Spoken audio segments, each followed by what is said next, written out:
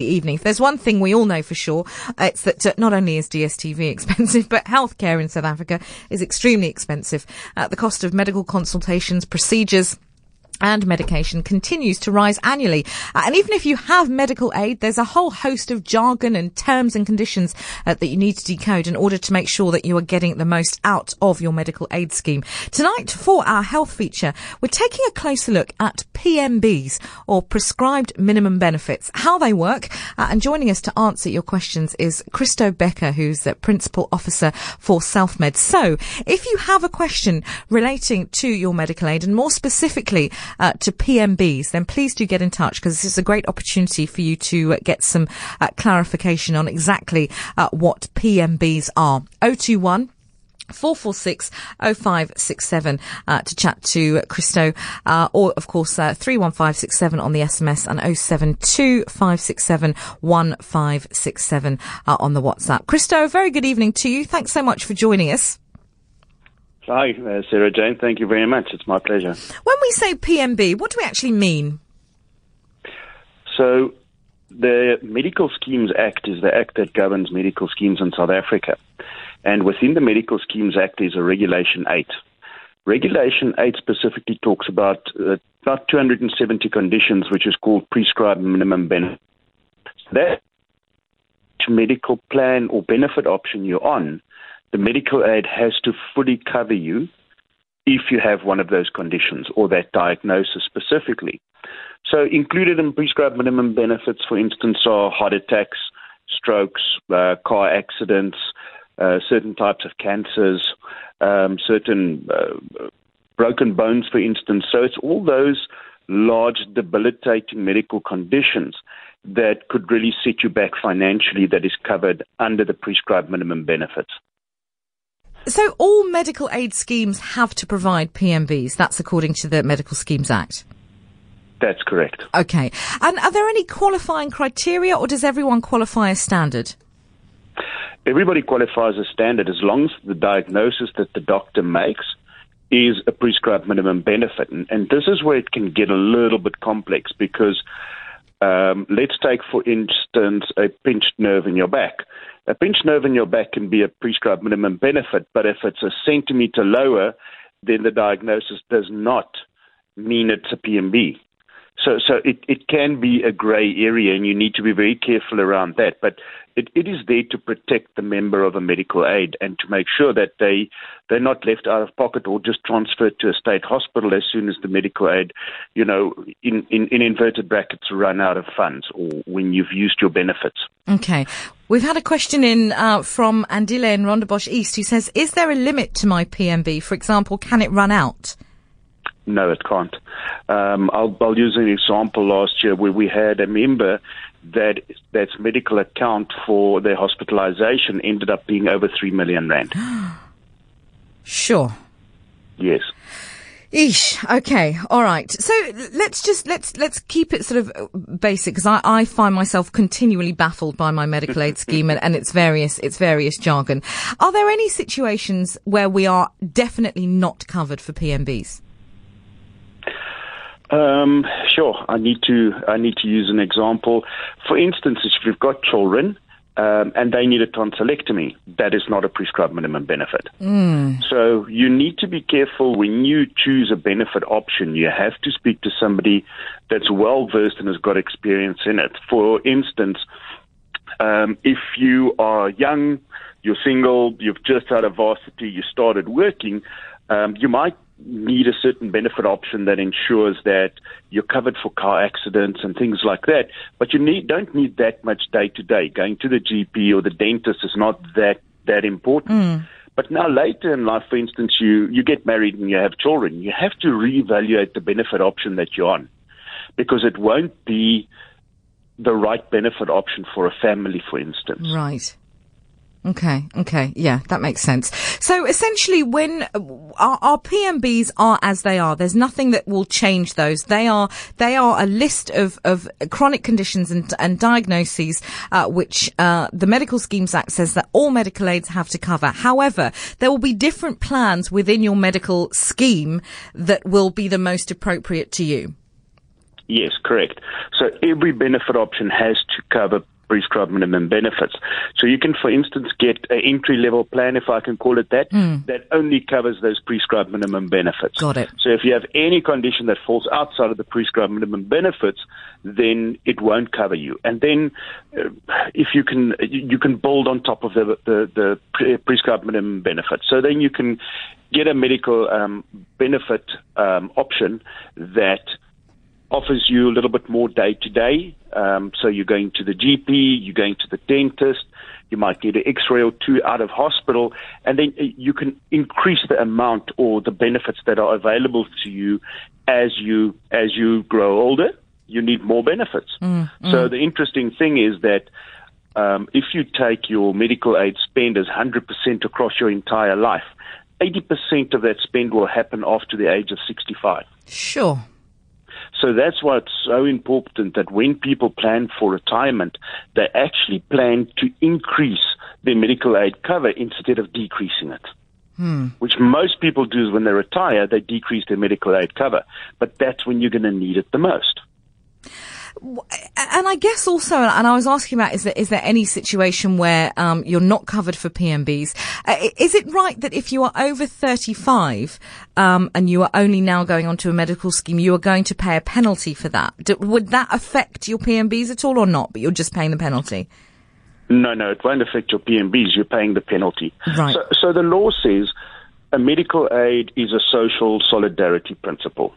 Me and you and 10 other people get together, we pool our funds, and we say, if something happens to me, then we use the collected money to pay my medical bill this month. And if something happens to you next month, then you pay, then we all pay your bill.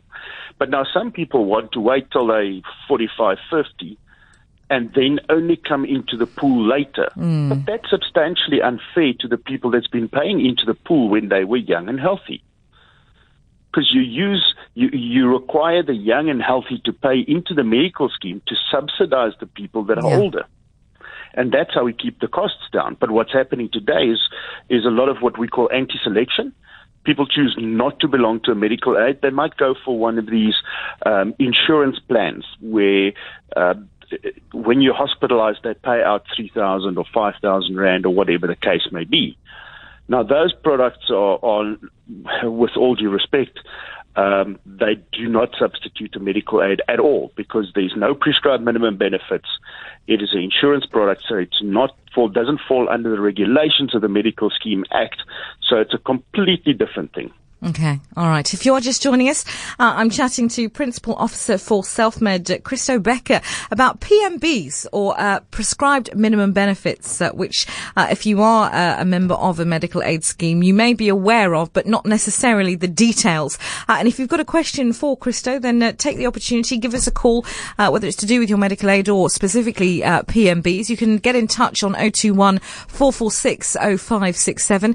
Drop me an SMS to 31567. Or a WhatsApp to 072 567 1567.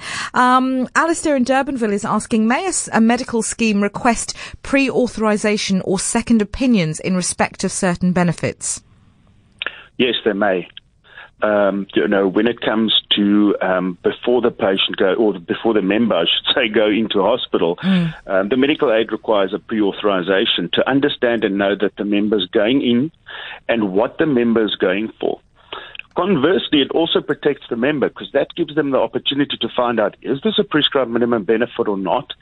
And what is the benefit limits that might apply in some instances?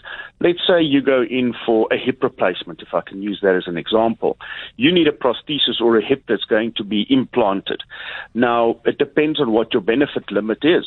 If your benefit limit is 40,000 and your prosthesis that the doctor wants to use is 60,000 Rand, you're going to be out of pocket 20,000 Rand. Now, if you know that up front, then you can say, well, let's hold on. Is there an option for me to either pay this off?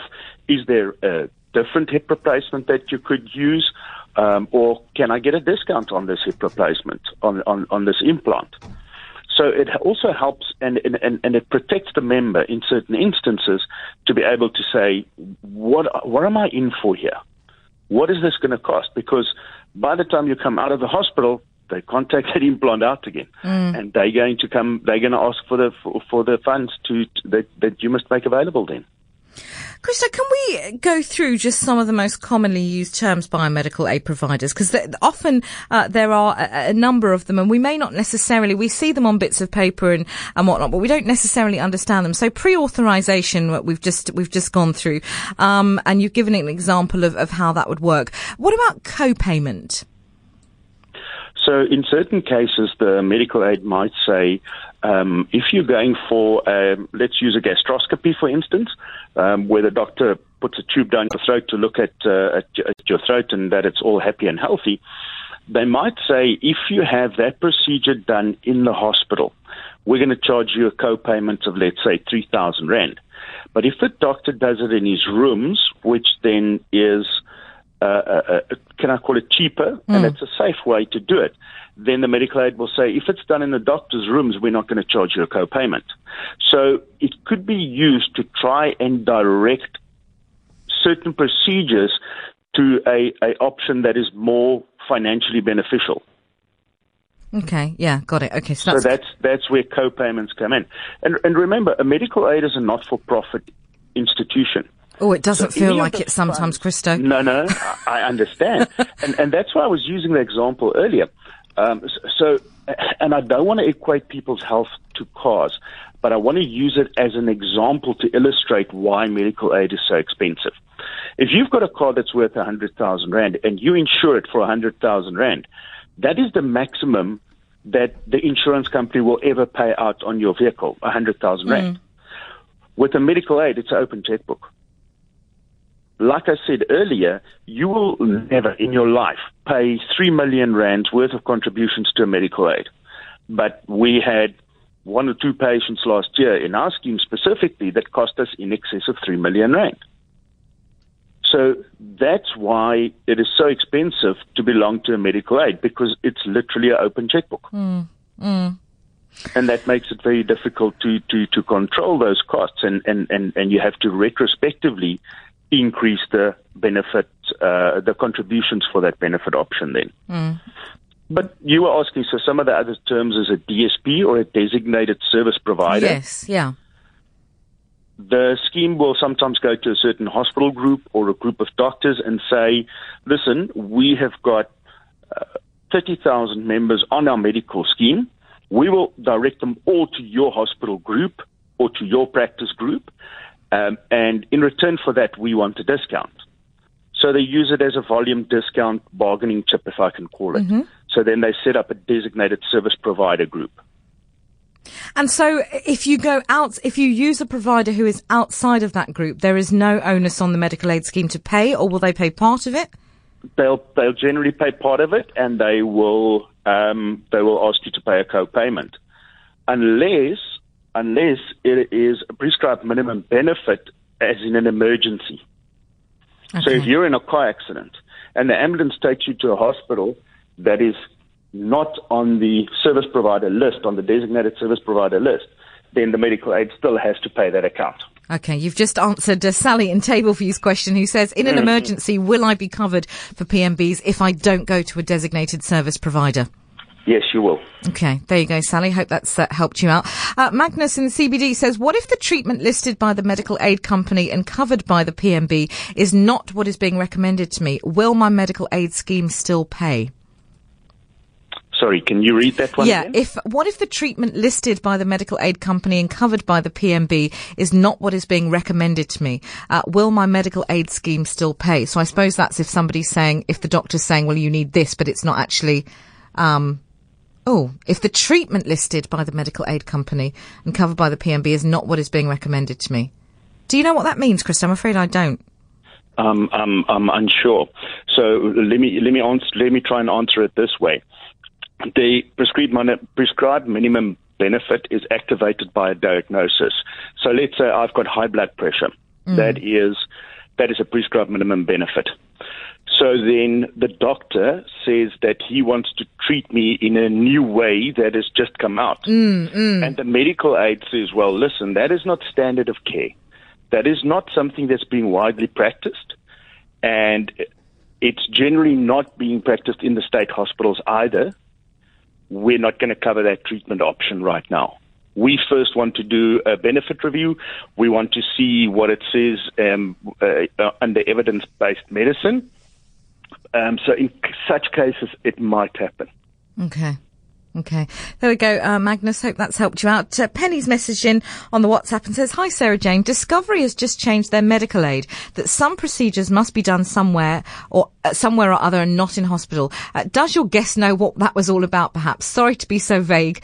I'm sure your guest will know what I'm talking about, though. Thanks." Do you know what Penny's talking about, Christo? Yes, I do. Okay. So, as I said earlier, some medical aids might say for a gastroscopy, it needs to be done in the doctor's rooms. So what they're also doing is saying instead of going to a hospital, there's certain procedures they would prefer you to have in a day hospital. And in the day hospital, it's cheaper, and they can't keep you overnight because it's only a day hospital. So they try and drive the work towards a day hospital where it's relatively cheaper to do that procedure than in one of the big hospitals. Okay. There we go. Got it. Thanks very much for that, Christo. Thanks, Penny, for your message. How can people make the most out of their medical aid schemes? I mean, I have to put my hand up and say I have medical aid because I'm fortunate enough to be able to afford it. Do I fully understand what I'm paying for? No, I don't. Do I make the most out of my medical aid scheme? No, I probably don't. Are there key things that we should know or that we should do in order to make the most out of our medical aid schemes and also to avoid having to make extra payments here and there? Yes, 100%. I think as soon as you realize or you know that you're going to have a procedure going to hospital, call your medical aid and say, I need to go to the hospital for X, Y, or Z. What is the benefits that are available to me? And make sure that you then know what they're going to pay for and what they're not going to pay for. It is going to be a little bit daunting at the beginning, but if you make notes while you're talking to them and go to the doctor and say to the doctor, this is what the medical aid says. My benefit limit for my prosthesis is 40,000 Rand. Can we please make sure we come in line with that? So know when you're going to the hospital what you're going to be in for, and contact your medical aid and ask them up front. Okay. The second thing I would say is, and a lot of people are very, very reticent to do this, is negotiate with your doctor. A medical scheme has a medical scheme rate, and generally the doctors charge higher than the medical scheme rate. So understand that before you go to the hospital or before you go for your procedure. What does the medical aid pay, and what does the doctor ask? And is there a gap that you might need to cover? Okay. Is there a difference there? And remember the anaesthetist. So you might be going to a surgeon. Let's say you're going to have you've got a spot on your back that's bothering you, and you have to have that cut out. So you're going to the surgeon, and you ask the surgeon, listen, what is it going to cost? What is your rate going to be? And you ask the medical aid, what's the rate going to be, so you can prepare. But don't forget about the anaesthetist either. The anaesthetist is going to be in it as well. The third thing is, and as you said earlier, I know it doesn't feel that way because healthcare is so expensive, but your medical aid is a not-for-profit. So the funds that are saved by the medical aid remains within the medical aid. It goes towards the reserves of the medical aid.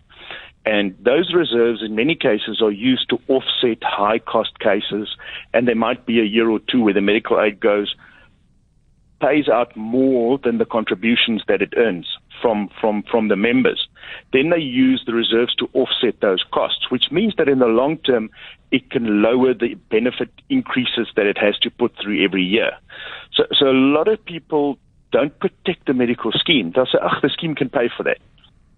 But that is the wrong way to look at it, because actually you're just going to pay for it next year through your contribution increases. Yeah, you know what I mean? So it's important to actually, to a certain extent, protect your scheme and say to the doctor, listen, what do you charge? And can I ask you for a discount?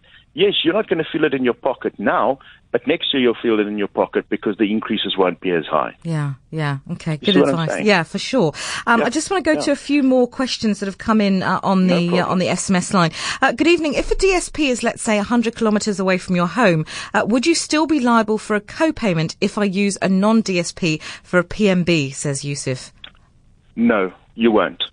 Because there has to be a sense of reality around this. You can't go and I can't put all the DSPs for my medical aid in Joburg and then say to people in Cape Town, sorry, everybody's going to have a 40% co-payment. So where a DSP is generally, I think it is around about 50 kilometers or more away from where you live, then they will have to honor the hospital you go to. But once again, I urge the listeners to rather contact the medical aid and discuss it with them up front. Okay. All right.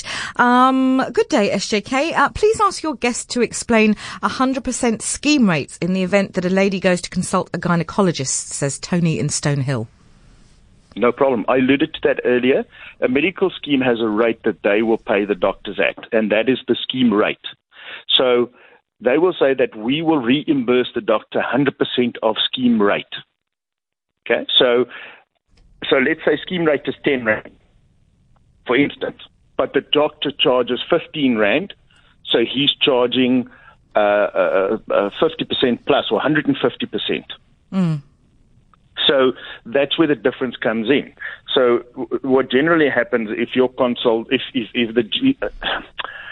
let me use another example. If the medical aid's willing to pay a GP 350 Rand for a consultation and the GP asks 450 Rand, the 350 is 100% of scheme rate. And the 450 is then what the doctor charges. And you're going to be liable for that 100 Rand in between. And where does gap cover come into this? Would that cover that, or is that only for in-hospital treatment? Gap cover only covers in-hospital treatment, unfortunately, not when you're going to see doctors for outside of hospital. So in hospital, it's great because gap cover will cover co-payments. It'll cover the difference between the scheme rate and the specialist rate. So how common is it that people, and do people know this, Christo? I mean, how common is it that people will have a medical aid scheme and then gap cover? Which almost seems a bit ridiculous, but it is how it is. Yeah, no, it happens quite often. Because the doctor or the specialist has no obligation to charge the scheme rate. They can charge for all intents and purposes what they want. Got it. And the prescribed minimum benefits, the law is written in such a way that it says that the medical aid must pay that account in full without any co-payments. So where is a prescribed minimum benefit, there may be no co-payment. And unfortunately, the medical aids then try and protect themselves or make it, I don't want to say make it up because it sounds as if there's a profit in it, but they try and protect the scheme by then kind of lowering the scheme rate. Yeah. Because the doctor can charge 600, 700, 800, 1,000 Rand. And they have to pay And then out. we've got no control over that when it's a prescribed minimum benefit. Got it. Yeah. Okay. Somebody else is asking, please would you ask your guest, hospital plan or medical aid with savings, which is better? Well, I should just say that Christo is from SelfMed, which is a medical aid scheme. So I'm guessing that I know what your answer is here, Christo. So a hospital plan only or a more comprehensive medical aid plan with day-to-day or with a savings plan, you've got to look at your life stage. Like I said earlier, the way we look at it at SelfMed is to say, young, healthy, just finished varsity or school and you started out working, you can go for basically a prescribed minimum benefit plan that covers you for the worst of the worst. But as you grow older, as you build on your family, you need to expand that, and you need to go and understand what your healthcare needs and your family's healthcare needs are going to be, and then you need to adjust your plan accordingly. So I know a lot of people are on a hospital plan and they've got a gap cover with that, and then they do what we call self-insurance. So they'll be on a hospital plan and they'll use some of the money that they, if I can put it in brackets, save from having a full comprehensive plan. They'll save that in an account. So if they need to go to the GP, they've got a few Rand going hidden there and saved away and tucked away. But now you might end up needing to go for a CT scan or an MRI, and MRI or CT is going to set you back anything between 6,000 and 8,000 Rand for one scan. So if you've saved 1,000 Rand for a year, then you've got 12,000 Rand. 8,000 Rand of that suddenly gone because you needed one MRI or one CT. Which would have been covered. Or partial. It would have been covered. Yeah. Lebu is asking, hi SJ, please ask your guest if gap cover will cover an anaesthetist. It will cover the difference between what the scheme pays and what the anaesthetist is charging, yes. Yeah, okay. It should. But again, you need to understand the rules and the regulations around your specific gap cover. Hey? So I'm making a very broad statement, but in general, yes, it does cover it. Christo, if one's medical aid is covered by their company or covered in part by their company, and therefore the payment and whatnot goes through the company, is it easy enough just to add gap cover? Is that something that you just do independently and it all sort of works itself out because the gap cover speaks to the medical aid? How does that work? Yes, well, what you generally would do is that you'd find a gap cover provider, and there's quite a few of them out in the market. You would contact them and you would say you would like gap cover, and you can then see how the benefits stack up against what your medical aid pays out. But it's, I've got gap cover myself, and I think it's a worthwhile investment to make. Do you? Interesting. Yeah, interesting. Listen, we've run out of time, but thanks everyone for your messages and for your questions. Obviously, we sparked quite the debate here, and it just goes to show, I think, Christo, that there is a great deal that those of us who have medical aid, even those of us who don't, still don't really understand what it is that we're paying for and what we're entitled to. Yeah, I think it's a bit complex, unfortunately, because it's so regulated. There's so many laws and regulations that govern the medical aid that it becomes quite complex. For sure. It is. Penny's messaging in saying it's an absolute minefield. I think you're absolutely right, Penny. It does feel that way, but hopefully we've been able to clarify, certainly around PMBs, for you this evening. Christo, it really has been a pleasure and very, very informative to have you on the show, and hopefully you'll come back and join us again one day. Anytime, Sarah. And just let me know when you need me. Wonderful stuff. Thanks very much indeed. That's Christo Bekker, who is the Principal Officer for SelfMed.